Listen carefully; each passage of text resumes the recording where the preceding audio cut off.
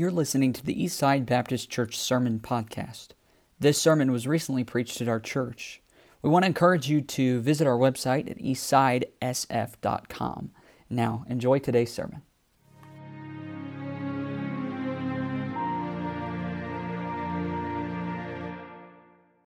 Matthew 6, let's begin reading in verse number 25. Matthew chapter 6 and verse number 25.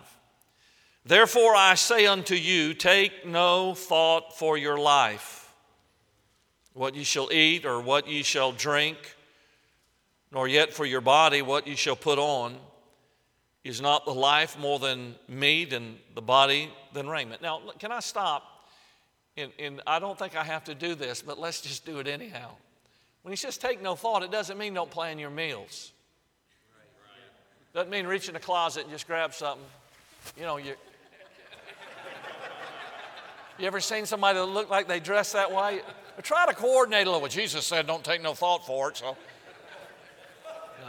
Brother piles socks. He just grabs a sock. Hold that thing up. He's got a brace around one of his knees. He injured his knee, and I looked at it the other night on that leg there, and I said, I wouldn't let you in my congregation with pants that tight. I just know why.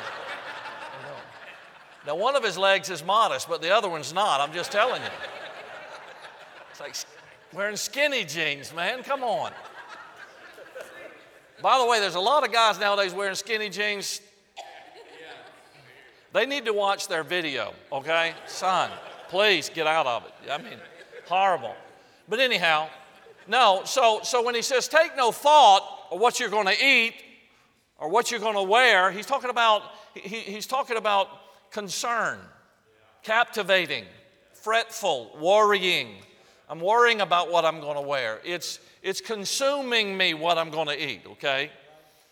Then he says in verse 26, behold, the fowls of the air, for they sow not, neither do they reap, nor gather into barns, yet your heavenly Father feedeth them. Are ye not much better than they? What do? We model up. Let me give you an illustration. I was down at the NASA, organization down in. We're going to pick something big. We're going to model up. I want to give you an illustration. It's going to be big. Jesus said, "Let me help you. Let's walk outside. I want you to look at birds and flowers." So when you're worried about the things around you, go check the birds out and see how they're doing. And go look at the flowers because I am in charge of taking care of both of them. And are ye not much better than they? Sometimes, Brother Dave, God says to me, Dean, dude, did you see the sparrow? Now, God doesn't say dude, but that's Herring version. Dean, did you see the sparrow? Did you hear the bird this morning outside of your window? Did you see the flowers in the meadow? Are you not much more than they? You're my child in my image. What a great song. Verse 28. Why take ye thought for raiment? Consider the lilies of the field, how they grow. They toil not, neither do they spin. Yet I say unto you that even Solomon in all his glory was not arrayed like one of these. Wherefore, if God so clothe the grass of the field, which today is, and tomorrow is cast into the oven, shall he not much more clothe you, O ye of little faith? Therefore take no thought, saying, what shall we eat, or what shall we drink, or wherewithal shall we be clothed? After all these things do the Gentiles seek. For your heavenly Father knoweth that ye have need of all these things. But seek ye first the kingdom of God and his righteousness, and all these things shall be added unto you. Take therefore no thought for the morrow shall take thought for the things of itself. Sufficient unto the day is the evil thereof. Father, help us, I pray, dear God, tonight. Thank you for the way our hearts have already been spoken to, for the way thy Spirit has worked in our hearts this day, preaching and singing and fellowship and giving and testimonies. God, we're grateful. Do the work tonight, God, that only you can do. We'll give you the glory. Lord, we know that you alone are worthy. In Jesus' name I pray these things. Amen. My dad worked for the Atlantic Coastline Railroad. It merged later with the Seaboard Railroad and became the Seaboard Coastline Railroad. He worked there as a maintenance signalman for 41 years of his life. After he got back from fighting in the Battle of the Bulge in World War II, Pop was just an old school, hardline, tough guy. High school football star in Savannah, Georgia. Had a scholarship to Georgia Tech, turned it down, married my mother on Christmas Day, and went off to save the world from the demonic influence of Adolf Hitler and Mussolini and Tojo. And when he came home, he went to work. No ticker tape parade, no fanfare, nobody patting him on the back. He just got his job at the railroad and worked steadily at that job for 41 years.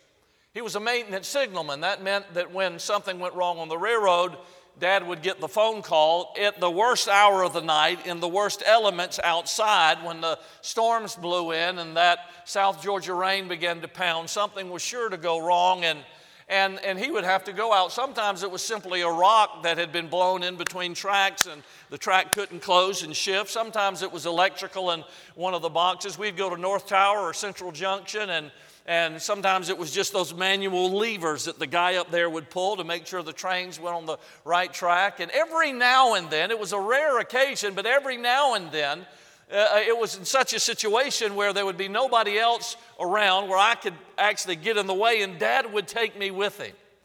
I remember one night he got a phone call, and one of the signals wasn't working well, and so they called him up, and he's going, and I was doing something, and he said, "Son, you want to go with me?" I said, "Yeah, Pop, I'd love to go." So we got in the vehicle, we took off and drove there. He got out, and he's working at this signal box and working on that and getting it all fixed out, whatever wiring he had to do on the inside. And right as he got that thing ready and the lights began to flash, the train came by. And I stood by my dad.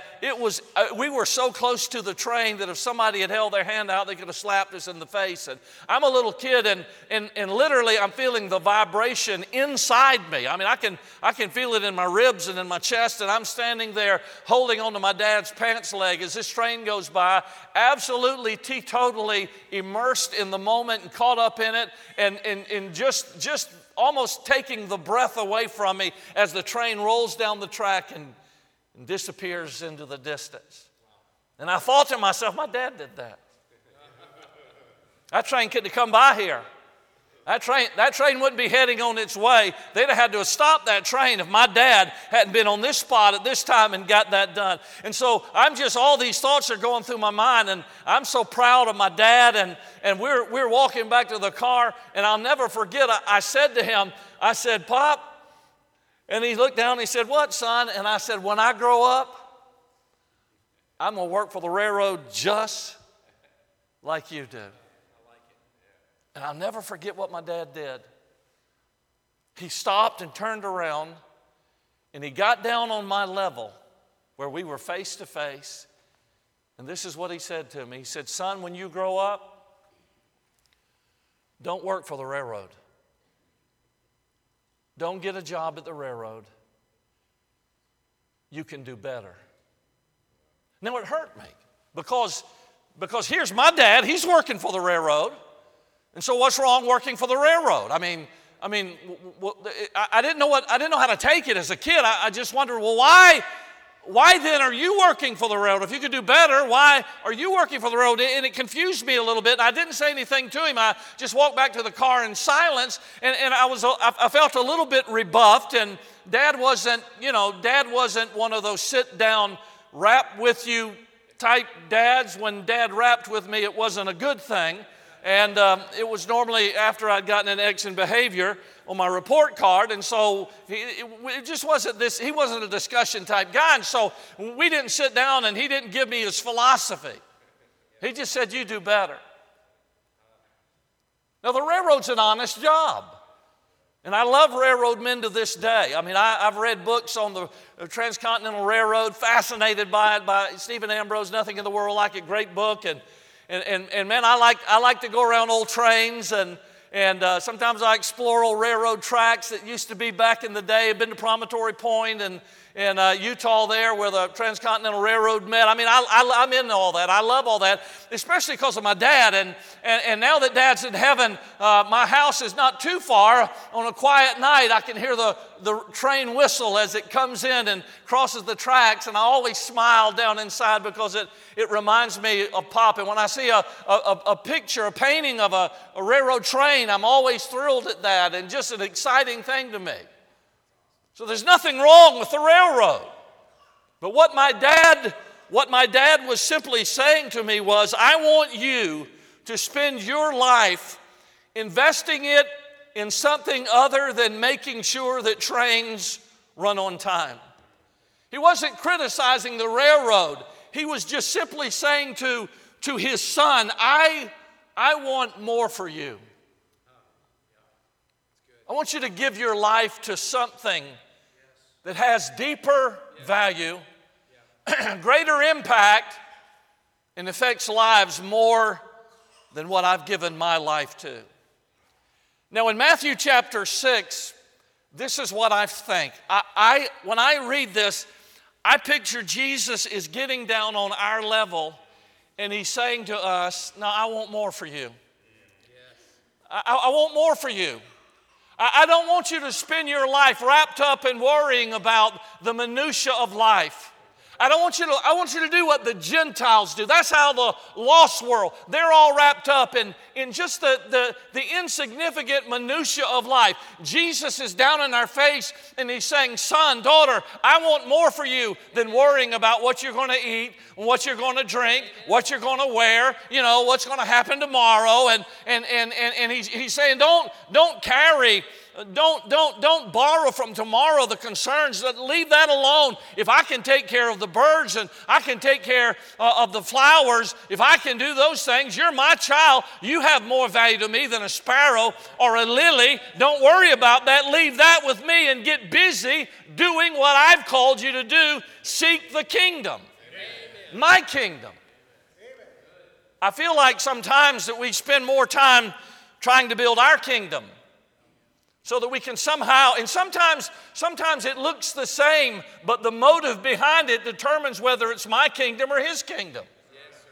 Right. I mean, sometimes it's all engaged in good work and even in God's work, but the reason behind why we're doing it is either for his glory or our praise, as was said today so well by Brother Rick. I think that one of the dangers of this pandemic that we're in, if we're not careful, is that we're going to allow the things that the whole world is wrapped up in to dumb down our faith. I mean, it's consuming our conversations. It's consuming our thoughts. We've swapped faith for fear. And God is looking at us and saying, the whole world's lost his mind. The whole world's afraid, and the tragedy is this, that it's penetrating and infecting the house of the living God. And I said it the other day, when people come to the house of God, what they need to hear in the house of God is the Word of God and the encouragement that God would give them that, hey, I can take care of sparrows, I can take care of lilies, I can take care of the pandemic, I can take care of everything. Leave that alone and get busy about my kingdom. Guys, let's don't let this derail us. Let's don't let this distract us from the call that God has given us. Let's get busy. Listen, soul winning. I'm talking soul winning. I'm talking witness. I'm talking missions. I'm talking church planting. This is no time for us to go backwards. It's time for us to go forward. And if God wants to do a work at any time, why wouldn't he do it now? Why wouldn't he do it now? Well, I need a building. Well, we do, really, we do. And this is the worst time. Somebody says, you can buy a building? Well, it's the worst time. That's probably the good time for God to do it. Because when things are dark, the light shines brightest. And when things can't be done logically, that's oftentimes when God steps in. And I've got my eyes out, my ears open. I'm telling you, I'm excited because I believe that God can do something right now when the prices are sky high and the exodus is pouring into Idaho. I believe now's the time that God can say, South Valley, now's your time. I'm going to put you where I want you. This is no time, dear friend, for us to go in reverse. Man, we had our first service, a live stream. You know, I had a tripod and a cell phone. Dude, that was it. A tripod and a cell phone. And I said, man, is this how you launch Brother Gary into worldwide ministry? You know? Son, let's get ready. A tripod and a cell phone. Boy, I felt God speak to me that night and say, don't you dare step backwards. Don't you dare step backwards. You go forward. So I got up in front of the cell phone and the tripod. And I said, if we're going to do this, we're going to do it right. We need a camera. We need sound. You know, by Sunday morning, people had given $5,000 just to raise the equipment for us to do it right. And God just said to us, see, I don't want you hiding in a corner. Don't climb in a cave and pull the hole shut. No. God said, listen, this is the time. This is the time, dear friend, where we in front of our people, we model faith to them. We let them realize that God Almighty is not bound by a pandemic and by all the darkness that's in the world today. God's looking for people that'll step up and say, we'll move, we'll go forward. Even now. Luke chapter 17, verse 26. And as it was in the days of Noah, so shall it be in the days of the Son of Man. Oh, my soul, what was it like? Well, I understand that man's imagination was only evil continually. That's part of the story. And that's not even the story that he gives in Luke 17. In Luke 17, he follows up with verse 27. They did eat. Well, how many of you ate today? Okay, good. Some of you are lying. They did drink. That's hydrating. The context of that verse. They ate, they hydrated. Okay? They married wives. They were given in marriage until the day that Noah entered into the ark and the flood came and destroyed them all. And so what's it like in the days of Noah? I think what he's showing us there is that people, they were just simply, they were in the routine rut of life. It's that they were doing none of those things are sinful, but what they were doing is they were living life in a cycle, a rut, a grave with both ends kicked out. They were just doing the same thing, muscle memory, over and over and over and over again with no recognition of God whatsoever.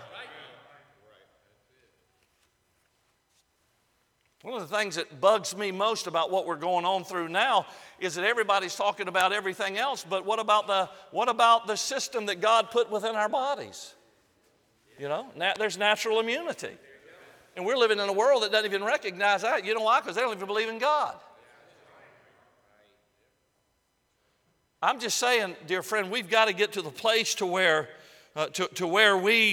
we're not just going through the motion. And if we're not careful in this time that we're living in, what's going to happen to us is we're just going to eat, we're going to drink, you know, we're going to marry, given in marriage. We're going through this. Listen, we're doing everything a pastor's supposed to do, and we're showing up on Sunday morning, and thank God our church is open, and we're having services and all like that. No, this is the time to move. This is the time to go forward. This is the time to step out on faith. We've got to get out of our ruts. We've got to stop allowing the world to define for us who we are in the world in which we live, and we've got to take a stand for God. These people were so wrapped up in the everyday thing, they had no time for God whatsoever, and their life was consumed by minutia, little insignificant details. And so Jesus is describing to these disciples here how the world thinks. Look at how small their thoughts were. Where and what am I going to eat? What am I going to drink? What am I going to wear? What will I do tomorrow? And if we're not careful, even in church planning, our thoughts can be, where am I going to get songbooks? I'm not saying you don't need songbooks. I'm just saying those aren't the things that should consume us. What am I, where's my Sunday school curriculum coming from? How am I going to get chairs? And what do I do for my first church sign? And we can allow those things to consume us. Boy, there's been times at night, you would think after being in the ministry a while, you learn these things. But there have been times at night, even in Idaho, where I've tossed and turned. I mean, I'm talking 2:30 in the morning. I got to preach in just a few hours, and I'm tossing and turning, trying to figure out, concerned over. And it's like God, the Holy Spirit said, son, what did I do for you the last time? Well, you met my needs. Have I ever not met your needs? No. Go to sleep, boy. Just go to sleep, son. This is not your church anyhow. We better learn that in a hurry. It ain't my church. It's not South Valley, Baptist Church owned by Dean. No. It's his church. And if it isn't his church, you got real problems. And if it's his church, then there's no need for me to worry because he's in control of his church, you see. I think that Jesus loves us more than my dad loved me. And I think that Jesus is saying to us, I want you, my child, to think bigger than the things you're thinking, to see a bigger picture. Don't settle for small. Don't live small. Don't ask small. Verily, verily, I say unto you, he that believeth on me, the works that I do shall he do also. And greater works than these shall he do, because I go to the Father. Now look at me, listen. He said to these men, he said, look, if you believe on me, the things that you've seen me do, the things that have dropped your jaw, the stunning miracles that you've seen in life. Hey, I want to tell you something. You're going to do those very same things. And not only are you going to do them, but I want to tell you something. When I go to my Father, greater than these will you do. Unless there's a pandemic. And then if there's a pandemic, I'm going to be honest with you, I just can't quite get it done. That's not what he said. Jesus didn't say, hey, I'm gonna help you. You can get this done unless somebody stands up and, oh my word, declares the church to be essential. Then not only is the church in lockdown, but I am too. No. I want to tell you right now, if you'll check it out, when that verse was given, it was a pretty dark day. And it got darker, and his power was not hindered whatsoever. And so Jesus is, look, don't give me the junk about this. It's a hard day. It's always been a hard day. Are you kidding me? Anybody tied you up in a burlap sack and throw you in the river and let you sink to the bottom and drown? No. These men didn't even have a right in court because they weren't Roman citizens. They could be accused of anything. Look, listen. What's a hard time? Well, it's always been a hard time. But the hardness of our time simply magnifies the greatness of his power. Maybe God's going to let it get hard so that we'll lean on him a little more, rather than on our humanistic principles on how to follow leadership and be a champion. Champion was used one time in the Bible, and it was for the Philistine. The little shepherd boy wasn't a champion. Little shepherd boy, he lived by faith while the champion lived by force. I'm going to tell you something, dear friend. God's not looking for champions. He's looking for shepherd boys. Somebody that'll wade into the valley and say, the battle is the Lord's. And so I want to give you 3 challenges real quickly. First of all, ask big. And that's what Jesus is saying here. He said, hey, stop, listen, come on. What are you being consumed with worry about the small things of life? What you're going to wear, what you're going to drink, what you're going to eat. Don't get involved in those things. Have you ever considered the fact that God just may want you to do something greater than the status quo?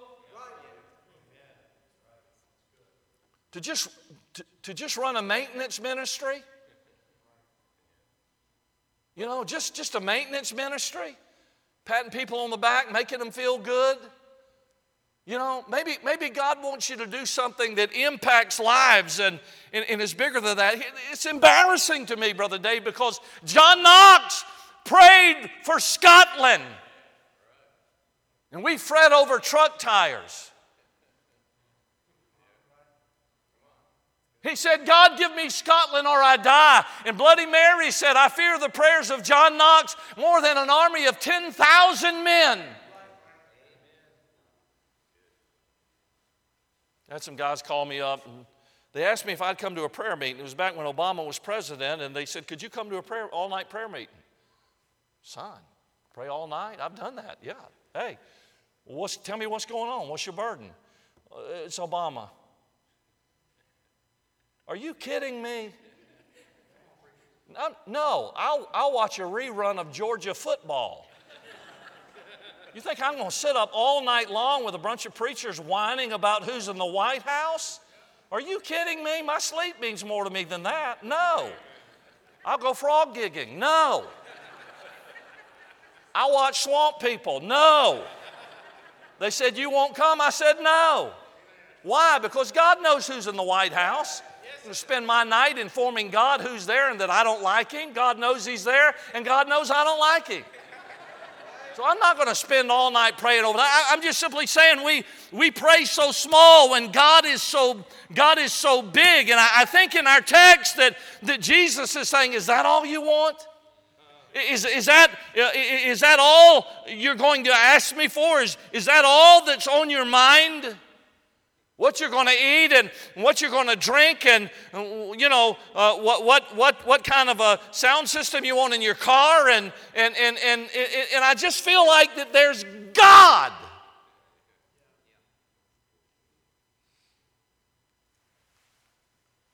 And we walk in. So you have a piece of gum. You need anything in the store? Just Walmart. What do you want? Could you give me a piece of gum?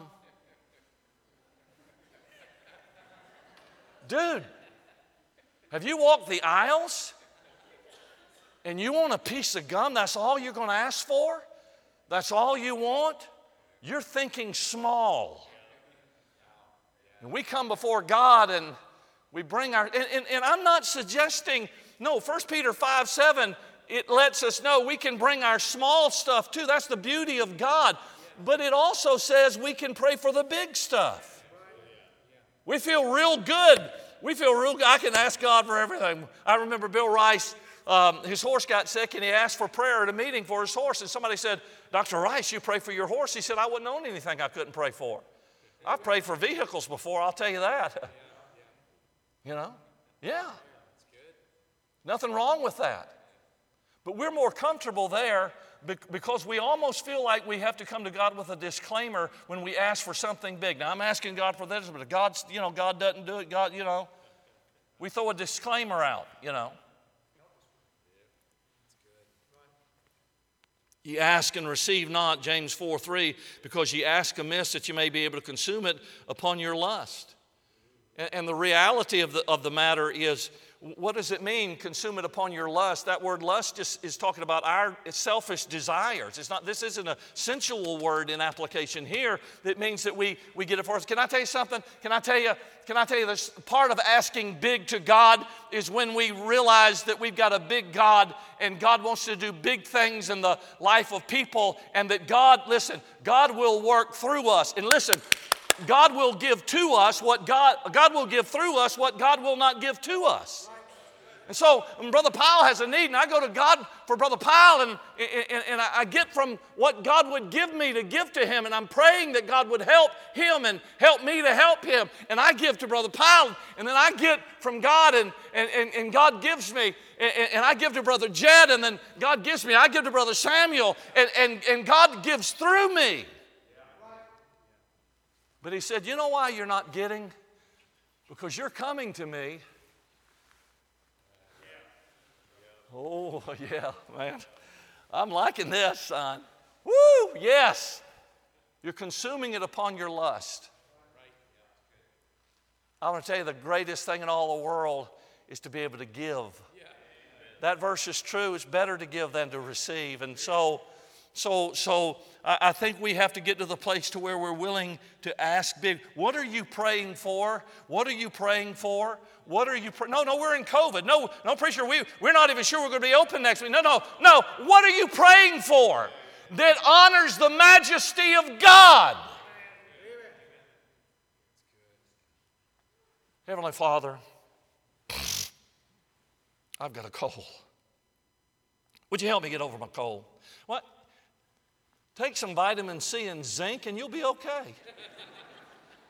I had a brother, he's in heaven now, but he was, everything, look, I take vitamins and stuff, but dude, his was always shark cartilage, cut off the back of a shark, swimming 2 miles off of Okinawa, 4 feet deep. Really? Dean, there's special ingredients in the waters off Okinawa that can only be found there. And so this guy says this is unique stuff. Idiot. So he told me one time, he said tea tree oil, a drop of tea tree oil, it'll help you. So I've got this sinus problem, and I'm like, this is killing me. So I remember him saying a drop of tea tree oil. So I went down to the health place, I got tea tree oil, and I came back home and I laid on the bed and I took the dropper, and I'm thinking, you got to know me, this is me. This is how I think. I'm thinking if 1 drop will help. 2 drops will really take care of this. So I laid back on the bed, put my head on the pillow, and I dipped that thing in 1, 2 in this nostril, 1, 2 in that nostril, and then I went, son, listen to me. I'm talking an atomic bomb went off in my head. My head exploded. It was unbelievable. I'm serious. I thought I was dying. My eyes, I grabbed my face, I jumped up, ran off of the bed, ran into the wall, fell down, ran into the bathroom. I'm grabbing the counter, screaming. My kids run in. My boys are laughing their head off. Dad, what's wrong? Idiots from my wife's side of the family. Idiots. I'm dying and my kids are laughing at me. I'm screaming and this is what I'm saying. I'm going to kill him. And they said, who are you going to kill? I said, your Uncle Jimmy. I'm going to kill him. I called him up on the phone. I said, you idiot. What are you doing? And he said, Dean, I said, put 1 drop in a container. Shake it up, then put 1 drop in your nostrils. I went straight undiluted, 2-drop, baby, gone. I have no sinus passages now. It's called craters of the moon, right here. It's all hollow. Now, you know what? Look at me. Really, honestly, it's okay to pray for your cold, but you're going to be okay. You're going to be okay. You're going to get over that. I'm just simply saying that sometimes our prayers will take care of ourselves. Lord, help me with this test. Well, study. Try that. Study. The Lord's saying, I ain't helping you with that. You spend 5 minutes on it. I'm not helping you with that. There's no healing for dumbness. No. Study. We pray for things that'll take care of themselves if we'll just do it. And Jesus is saying here, listen, if you have faith, you can move mountains. We spend our life praying over molehills. We spend our life talking about molehills and examining molehills and measuring molehills and figuring out how we can move the molehill. And Jesus said there's a mountain that can be moved by you if you'll just believe and tap into my faith. Sometimes we need to pray for things that if God don't, it won't. We need to get to the place to where we can't so that we can realize we've arrived at where God can. Big thing. Second thing, pray, not only ask big, but ask bold. Now you can ask big, but you can ask in a timid manner. I'm going to ask, well, Father, you ever seen a salesman? You don't want to buy this, do you?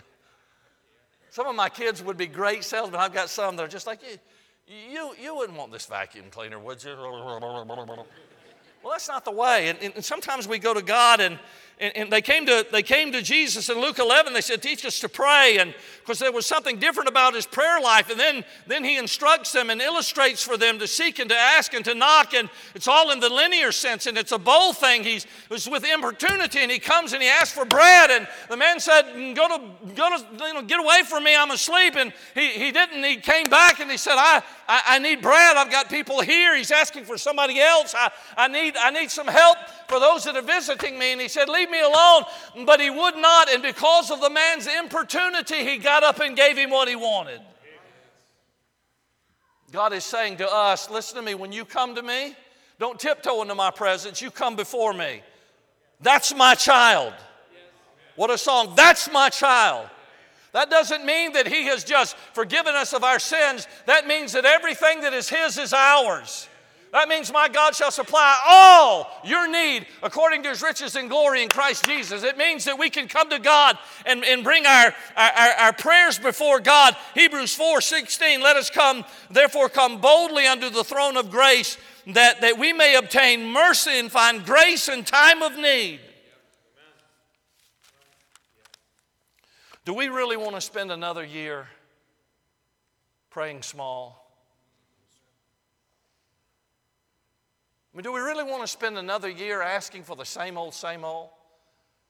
Just going through our memorized prayers?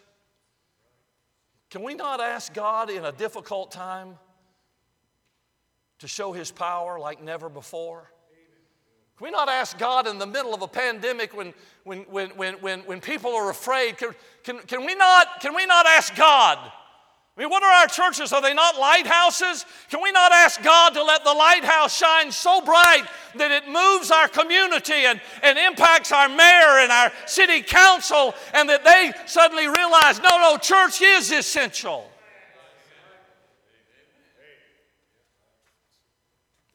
We pray for stuff. I love Genesis 36:24. I don't know if this is your life verse, but I want you to consider it. This was that Anah that found mules in the wilderness. Son. Write that down. You young men, it's a great life verse. Okay, no, they don't. Okay. They're not even, there's no even emotion over here. You're listening to the message.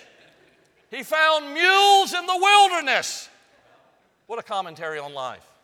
Can you imagine going through a cemetery and it says, Anah, the dude that found the mules. Son, that's him? I mean, I've been to Red Cloud's grave. I was preaching for Fergie down in New Mexico, and I said, is anything in history around here? He said, not that I know of. I got on my phone. Are you kidding me? 30 miles from here, Billy the Kid's buried. You've never been there? What's wrong with you? Man, we went down there. They had that famous picture, Billy the Kid with the rifle. They had the rifle. Man, I've been to graves all over America where people die. But here it is. I mean, this is Anah, and this is the guy. This is the guy that found the mules in the wilderness. And you're sitting there reading that thinking, wow, okay, well, all right. What does that mean? I mean, he found mules. What do you got to say for this guy's life? He found some mules. And they weren't in town. They were in the wilderness. He had to work for them. Why is that verse there? I think it's to show us the sum total of a life of people that search the wilderness for fulfillment. Yeah, that's good. God hasn't called us to be finders of mules. He's called us to be fishers of men. Our work is eternal work. And I think that sometimes we got to corral. How's things going? Yeah, mules. I got mules. And everybody else has got mules or comparing mules. And God wants to do so much more with our life than what we allow him to do. Last of all, not only ask big and ask bold, but ask believing. James Chapter 1 says, "But let him ask in faith, nothing wavering. For he that wavereth is like a wave of the sea, driven with the wind and tossed. Let not that man think that he shall receive anything of the Lord. A double-minded man is unstable in all his ways." Jesus said in Matthew 21, verse 21 and 22, "Verily I say unto you, if ye have faith and doubt not, ye shall not only do that which is done to this fig tree, but also ye shall say to this mountain, Be thou removed, and be thou cast into the sea, and it shall be done. Ask in all these things whatsoever ye shall ask in prayer, believing ye shall receive." Ye shall receive it. And so God's not bound by the pandemic. I don't think there's ever been a time where there's ever been a greater opportunity to make a mark for God than the day and age in which we are living today. Can you imagine the privilege that has been handed us to stand before an unbelieving, fearful world and be a testimony for the glory of God, the name of Jesus Christ, and the work of the New Testament church? This is a great day we're living in. It doesn't matter what happens in the halls of Congress, or I understand that affects us and the way we have to go about doing things. I'm not brushing that aside. What I am saying is that doesn't stop the call of God nor the work that God can do. Not because of those things, but in spite of them. God is able to work. Now,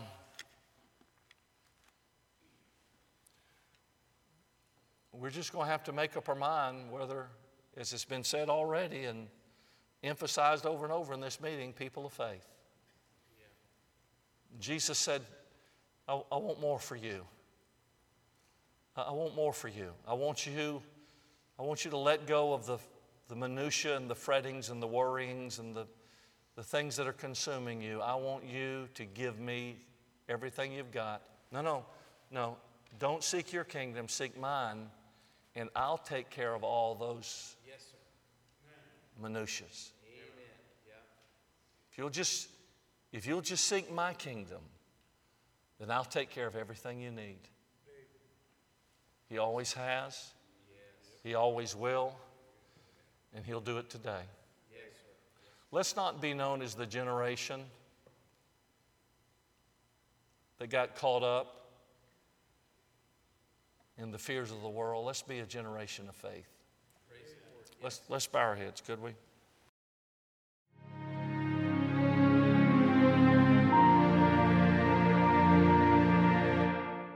We want to encourage you to visit our website at eastsidesf.com.